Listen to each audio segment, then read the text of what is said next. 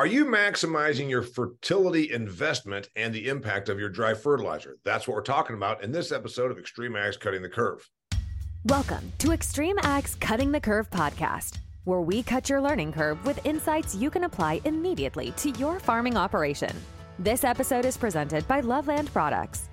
When it comes to crop inputs, you need products that are field proven to deliver both results and value. For more than 50 years, Loveland Products has been providing farmers with high-performance, value-driven product solutions designed to maximize productivity on every acre.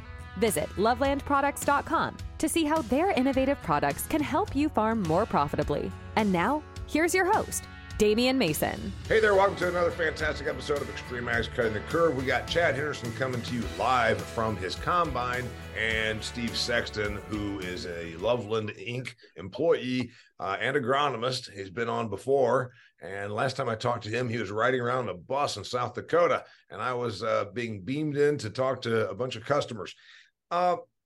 Maximizing your dry fertilizer investment. Right before I hit record, Steve, I want to start with you, because Chad says this product that you're even talking about using is been around for a long time, but the problem we seek to solve is getting more bang for your fertilizer buck. And before we hit record, I said, in the old days, it was cheap. You compared it to atrazine. Take me down that comparison, because everybody's familiar with fertilizer. What they're probably not familiar with is how to maximize it by putting a treatment on it and getting more bang for your buck. But let's go down the road of the history here. So, Damian, and I'm glad to be on with Chad, too. You know, I'm a baby boomer, and we started fertilizing in this country post-World War II, probably in the early 60s. And when we put out, 100 pounds of urea or 100 pounds of triple super, saw some amazing yield results. Started out with atrazine, half a pound the acre. And as the old timers would say, that field's as clean as a houndstooth. Well, when the weeds started to become resistant to atrazine, what was our response? Was it trying to figure out why they were becoming resistant? No, we upped the rate. Double the rate. Yeah, double up and catch it. Yeah. So I know some people. You know what's interesting is, by the way, that you don't have to be a baby boomer to know that. Chad's younger than you, and he knows that for years it was, well, if it's not working, put more on. Exactly. They don't call me send it for nothing. Yeah. So Chad's all about sending it. So what you talked about there with the atrazine is, historically referenced, and products like Lasso or Dual or whatever, we used to go out there and just, open up the barrel and let her rip. Fertilizer historically has been pretty cheap. Companies that sell fertilizer like to sell it. They don't have huge margins on it. So the way they go about it is sell more fertilizer. And I got to tell you, I don't think that a lot of farm guys that I know treat their fertilizer. So are we wasting fertilizer money? I want to go with Chad first. Are we wasting fertilizer money by not treating it? I would say there's always availability. And, the world we live in now, when we talk about efficiency and sustainable and, words we're supposed to use now, and things as a farmer, we look at, we like, well, we're trying to do better. And, like Steve said, potash has been around since the 50s, I guess it was, but nobody thinks about, and I've done it. I've done it when I started, I put out, a lot of potash trying to build soils, and they would say, oh, we got it in the bank, if you will. But if it's not available, it don't matter how much you got in the bank. You got a big bank over here, but if you can't ever draw out of it, it don't really matter how much is in the bank. And when we start looking at this product, it's Titan XC, and when we start looking into it, we're making availability, and this is a low cost and low amount. The first thing comes to my mind is a per ton. And I'm not about anything like a pint per ton. Like if a pint's good, let's put a gallon on. But that's not the way it works. It's about availability. All right, so I think the challenge here is reducing dry fertilizer tonnage per bushel produced, and that's really where we're going to be challenged. And Steve, I want you to talk to this. We can't go out and fling atrazine around like we once did because of some regulatory environmental issues. I think we're going to get there on fertilizer. It's already happening in places like Temple up in Maryland because of the Chesapeake Bay, and it's happening in Ohio because of the phosphates that got into the Lake Erie and caused an algae bloom. I think that there's regulation coming. And this is probably a key to that, is figuring out how to reduce our dry fertilizer. Am I right? Or am I onto something or no? No, Damon, you're spot on, because the phosphorus causes algal blooms, just like we have with the nitrates. And potash, people don't think about potash, but it can be leached out of the soil profile just like nitrates. If we don't have the CEC, which is your gas tank of your soil, your cation exchange capacity of your soil, and then they not only need to look at their CEC, we hope it's 9, 10 and above to hold more potash. But if your base saturation of potash is a half of 1 or 1%, there's not many exchange sites that potash can hold on to.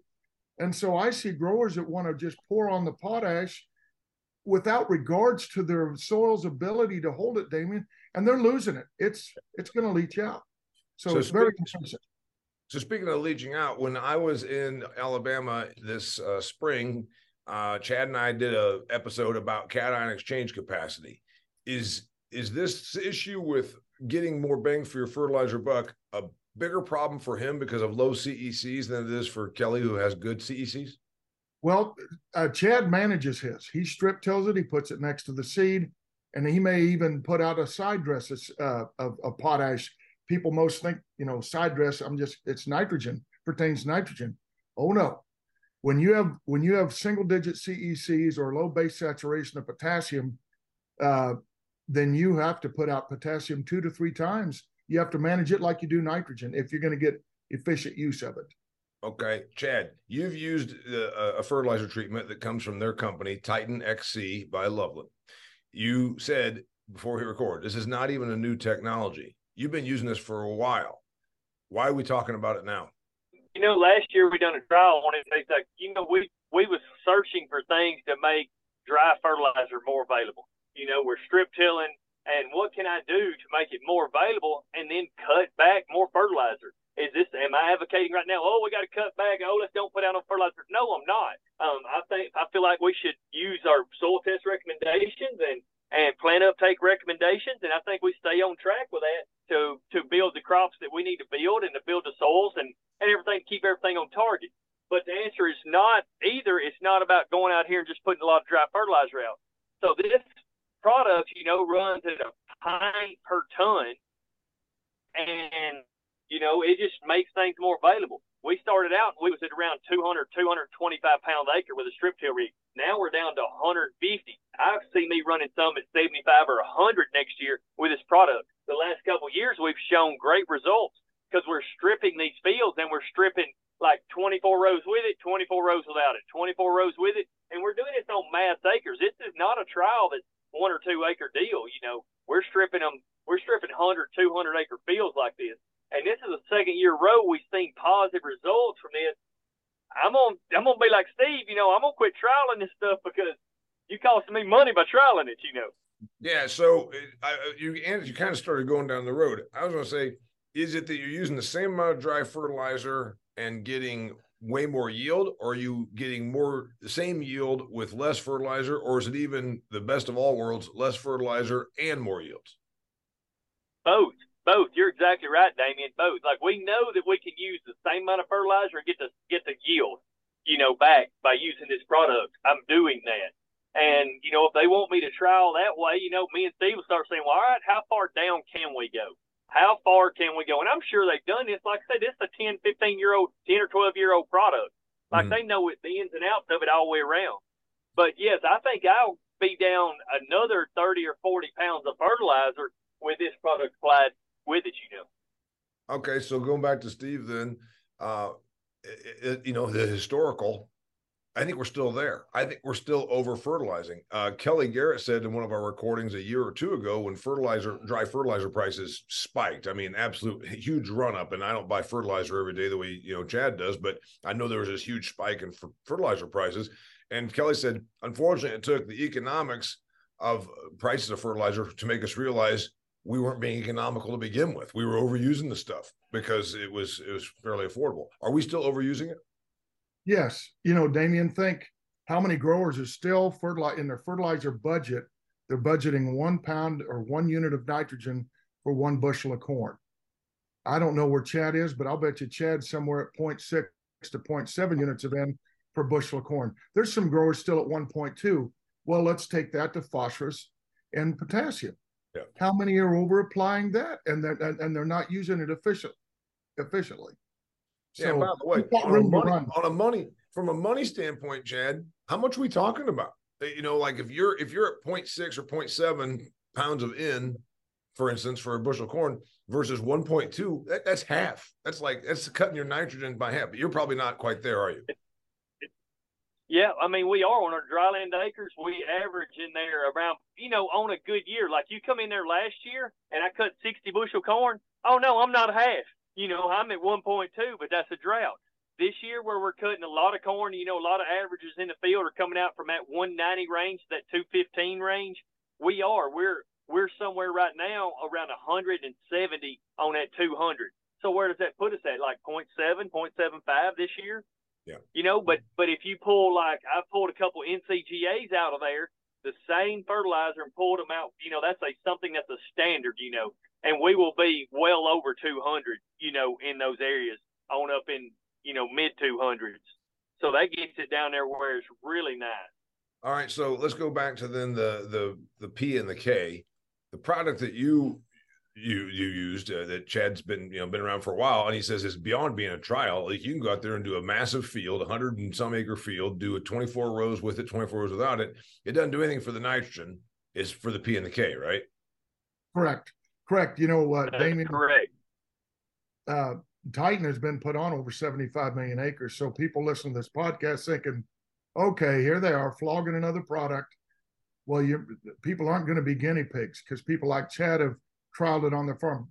Yeah. Growers are the, you know, in the Bible, they talk about doubting Thomas, and he was a twin. Well, who was a twin?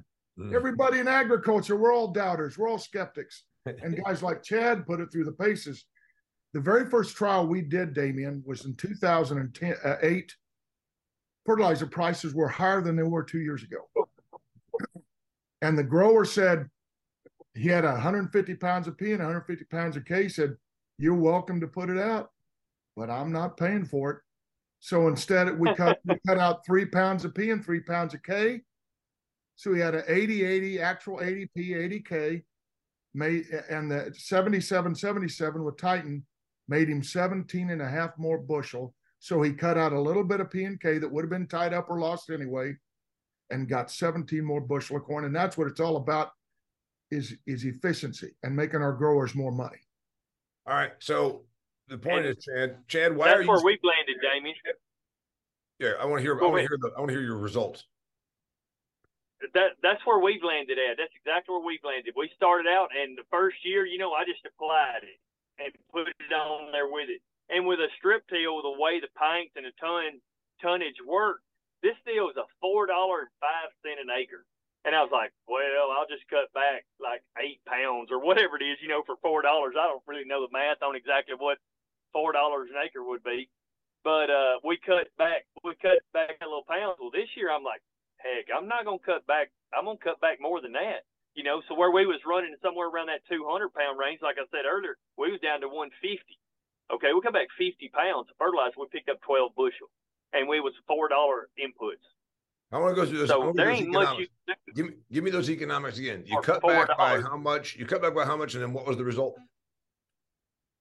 We're down to 150 pounds on our dryland acre. We're at 150 pounds of fertility, and that's just P and K in the fall. And we're putting a pint of Titan on it, which is about $4 to $5 an acre, $4 to $5 an acre.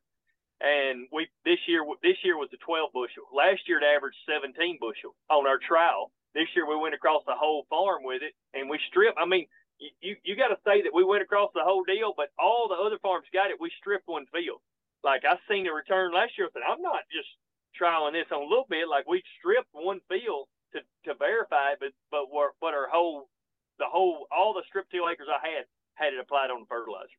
Okay, so the results are there. The question that somebody might be asking is, how does this work? I don't know how to put a fertilizer treatment on fertilizer. I call the co-op and they come out and spread the stuff. How does it work? Well, it's liquid form and go ahead. straight on. Okay. Go ahead. Damien, in the soil, microbes they don't have mouth parts, and they have to break down the chemical compounds in the soil to access their food. So they secrete metabolites and enzymes, very powerful bioagents. That's what we capture to put in Titan. So Titan is actually got the metabolites on it, the phosphatase enzymes, because we're spreading phosphorus in a form plants don't use. We're putting it out in P2O5, and it has to get to PO4 before it binds with the hydrogen before the plants can use it.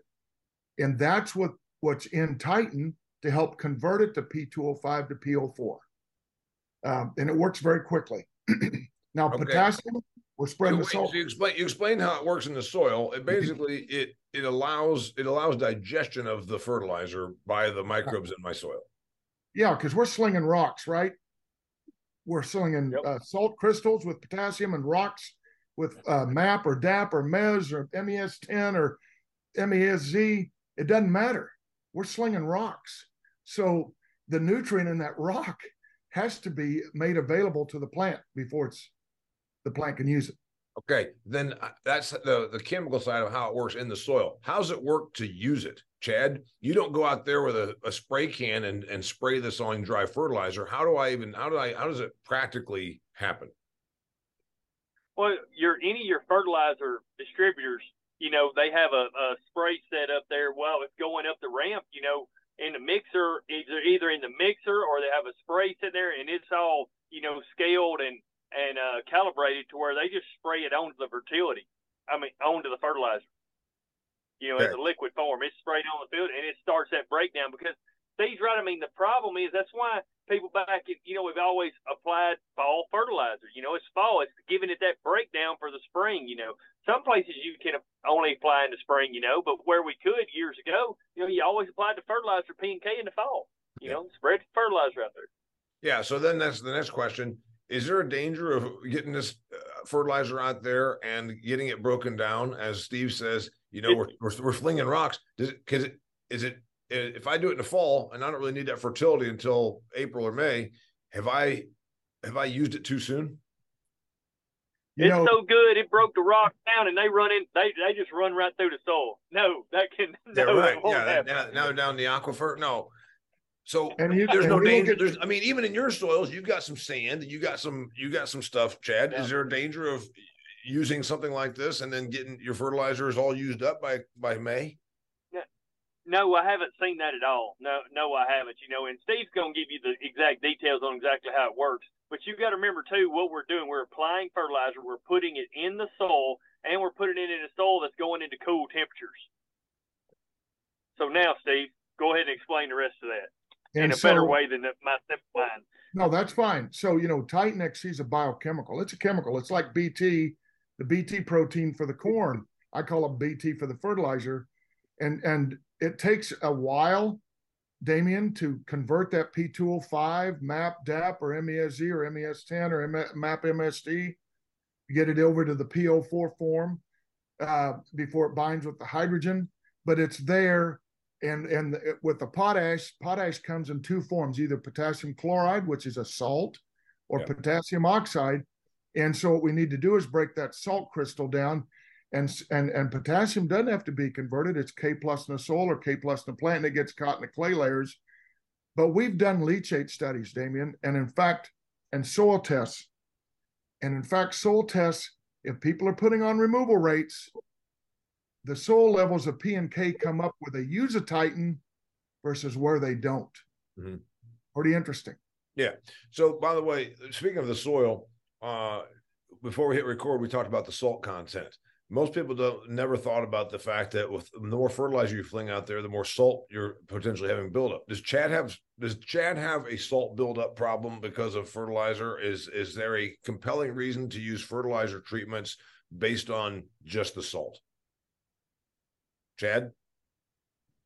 Oh, so, I've done a lot of trials. That's why it got me where I am. I was doing this stuff before Extreme Ag, and when we started, they're like, oh, we need to use him. Like, he's been trialing everything. And I've done what people talk about. Well, I've got some extra money this year. I'm going out there and build my fertilizer up. And, I've spread in excess of nutrients, in certain fields to do trial work. And I have yet to see it come around. Everybody's like, oh, in a couple of years, it's going to be really good. Well, that was about 7-8 years ago, and I still ain't found it. But what I have learned about is salt content. And when you learn about salt content of fertilizer, you start reading up on it and what salt content is and how much it can take around the seed and then out from the seed. Then you'll open your eyes to the kind of fertilizer you're using and what your rates are. And then trying to balance that salt content, which led us into the strip tilling. Because in that center, I'm not affecting that ground, and my biology can do as well as it can do for the ground that I have. Well, then I'm just only putting salt in an 8-inch band. So I feel like I'm trying to do the best I can for my soil, by letting my biology thrive in the middles, So the salt issue, Steve, is it something we're going to be talking a lot more about 1 to 5 years from now? Because I don't ever remember the discussion happening 5 or 10 years ago. It's kind of, it's maybe extreme ag or guys like you have opened my eyes to it, but I think it's more of a new thing. No, Damian, in fact, this is where our Aussie and Canadian brothers and sisters are way ahead of us, because like Chad, they banned all their dry fertilizer in furrow at planting. And they're very keen on what salt can do to kill germination, a seedling at germination. So they're limited by the amount of phosphorus that they can ban in whether it's cereal grains, whether it's canola, whether it's pulse crops like chickpeas. They're limited to 30 to 50 pounds a MAP for the salt. But yes, Damian, because we've been blessed here in North America, in the United States. Don't get me wrong, we got wonderful soils. We got a wonderful infrastructure that allows us to get a lot of acres planted quick, but we've always sort of gone, just sling it and let's go. Mm-hmm. Those days are over. We got to feed the plant as we go. And also I want to brag on our farmers a little bit, Steve, on that matter. We get to go around in the last few years. I've got to talk to a lot of farmers, and got to learn from a lot of farmers. And I think we have a really great, generation or last couple of generations of the last generation and this generation has done a great job, I think, of farmers of being able to not overuse. And we're doing a better job of taking care of the soil. We're doing a better job of seeing these things that are coming down the pipeline from our other countries, our other fellow farmers that, have been restricted on stuff. And we're trying to get ahead of that stuff and understand where our forefathers, all they knew was to spread fertilizer. And now we know better. It's not that they were doing wrong then. They had no other technology. Right. But now when we do wrong now, we have other technology. We have products like y'all spent money and invested in for the farmers. And so if we're doing wrong now, it's shame on us. Can we reduce even more? I mean, you're already seeing positive yield result with a reduction of dry fertilizer by putting a treatment on it that maximizes your fertilizer investment, which is what this whole episode's about. Are we as far as we can go? Or Chad, are you going to get to where you're like 5 years from now saying, I thought I cut back. Hell, I was still using 20% more than I needed. Do you think we're there yet? Well, what we'll do is what we're going to do is we'll hone in instead of being a broad spectrum like I did this last year with 1,000 or 1,500 acres of strip till. We'll hone in on per farm basis, and then we'll go to per field basis. Then we're going to go to per acre basis. And we really start honing in on that every acre as it is, and like I said, hey, on this acre, I got to have more fertility. This ground is thinner. This ground is lower CCs. This ground don't have organic matter. I got to have some fertility. But this ground where it does, like Kelly was talking about, they have those things and the nutrient availability. So yes, I mean, the dry fertilizer is something that will be down to almost non-existence with products like this. But it's going to take, we're going to be, the American farmer will be on that per acre basis. Yeah. We never used to build it. Well, like you guys are now doing, variable rate fertility. That wasn't something that was done commonly. Yeah. And some people still are not doing it. This seems like this helps the effectiveness of variable rate fertility. That's correct. There's no doubt, Damien, we've done work with Titan and the VRT, and they're taking units of P and K out because they're putting out in pretty high levels of that VRT, putting Titan in, and they're getting higher yield responses, but 10% less fertilizer, and that's not hurting their soil tests. And believe me, we base everything on soil tests, Damian. Like Chad just talked about, dialing it down to the acre. They're looking at what that soil can hold, what its performance history is, what the fertilizer history is, what the soil test says is in that bank. Because we've all heard this stuff, broad spectrum, from companies coming out and saying, hey, cut your NP and K 50%, use our magic juice. That doesn't work. That's not sound agronomy. We have to base it on soil testing. Well, this is an interesting thing. Obviously, Chad's buddy Temple up in Maryland, they're the Sendit twins. They like to put more stuff out there. They never met a product. But on fertility, this is the one thing where they're absolutely cutting back. It's like, hey, we're not going to use more. We're going to use less, and we're still going to get a yield bang on this. Is environmental stuff going to come to Alabama? I think it might. Hell, he's only 5 miles from, the city. I think that Chad's going to end up having his hands tied also. Yeah. Well, I feel like I will, but again, I want to be ahead of that. We want to educate people on that, because our deal around here next to the city, is a suburban mom, we want to make sure that we're doing a better job on our farms than they're doing in I don't want to slam the folks in the landscaping business, but I feel like I'm doing a better job on my farm than they doing on some of the yards that their kids play in.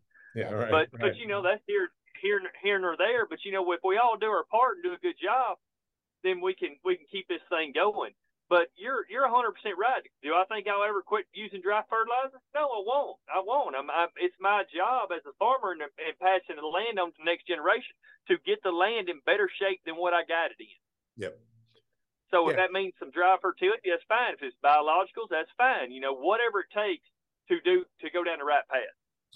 Steve, when Chad says this is something that you've been using for several years, is there a next evolution of the product? Is there something that makes this even better? Is there like something where you can say, you know what, the next iteration will do this? So, Damien, that's an excellent question. And I think Maud Hinchy and her team at Agrison Sciences is working on this. What we've identified in Titan, the active ingredient, is 500 different enzymes and metabolites. Now, we know the 2 phosphorus enzymes, and I'm going to sound really smart here, Damien, and I even stayed at a Holiday Inn last night. But actually, what Chad and I are noticing, you've got 3 different diplomas on the wall back there behind you, so you got to be smart. Those are my wife's. I ordered all mine through the mail in. Yeah. But phosphomonoesterase and phosphodiesterase, because Damien and Chad, where science is looking at today, they're not looking at the bugs. They're looking at what enzymes in the soil, like urease enzyme. That's the second most predominant enzyme. We know how that degrades our urea. But we also know phosphatase enzymes are important. Those are in Titan. But there's another one, Damien. This is really cool now. Soil health. Here's one to remember. Beta-glucosidase. Because our soil scientists at USDA and your Dr. Fred Belos and Dr. Andrew Markinot's at the universities, they're not looking at microbes. They're looking at what enzymes they're producing. And beta-glucosidase is the key indicator if you have a healthy soil or not. If you're high in beta-glucosidase, it's healthy. If it's not, you don't. And that's what we do. We bring it up. Okay, so and this is the further, we're talking about a fertilizer treatment, and you just went down the road of the stuff that's in our soil, and that's going to be my last subject here for us. Does Chad have a realization right now that the utilization of too much fertilizer has harmed soil biology? Yeah, it's kept your NP and K up, because that's all we used to. We learned how to do soil testing, like you say. After World War II, we started getting a little better at this, but we'd only tested for, and now we test for some micros, but we don't have a soil test for biology. And it seems to me that you could almost make the case, just like overuse of atrazine. Chad, do you think too much dry fertilizer has harmed soil biology in the last 50 years? You can't say that it's helped it, that's for sure. But, I don't know if I've harmed it with that, or if I've harmed it with the I don't know if I've harmed it with that, or if I've harmed it with a disc, or I've harmed it with a subsoiler, or if I don't know how many times I've harmed it. And then too, you got to remember in the last 5 years, it's almost like the wild, wild west of me and you talked about it, of soil biology or biologicals. It's like everybody's got one. Yeah. And they're just now getting where everybody can develop and know that there's certain algorithms or certain things that they can, test them with and it be consistent. And so I mean, do I think I've harmed soil biology? Probably so. But we're looking to do a better job at it now. Yeah. Well, no, it's not like you're accusing. I think we all have, like you talked about, a disc.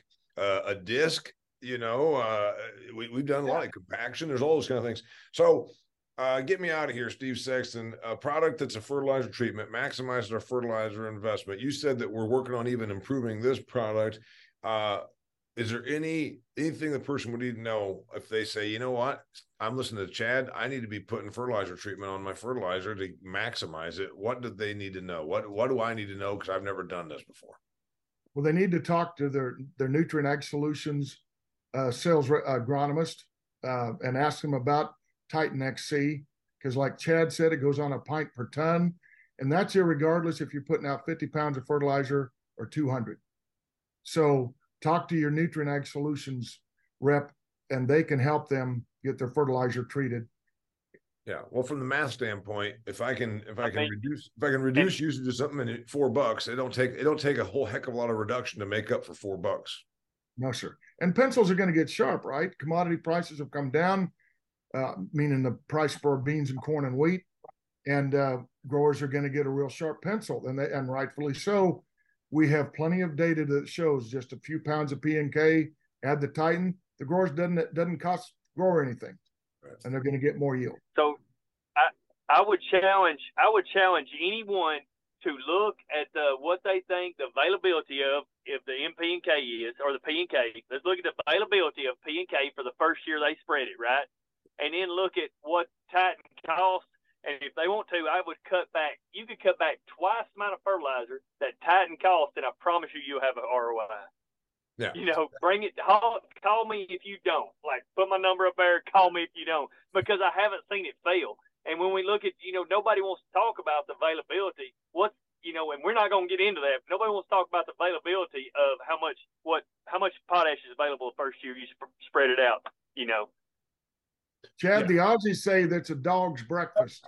20 to 60% available the first year, and less than 10% up to 30% of the phosphorus. That's a dog's breakfast on your ROI for your fertilizer dollar.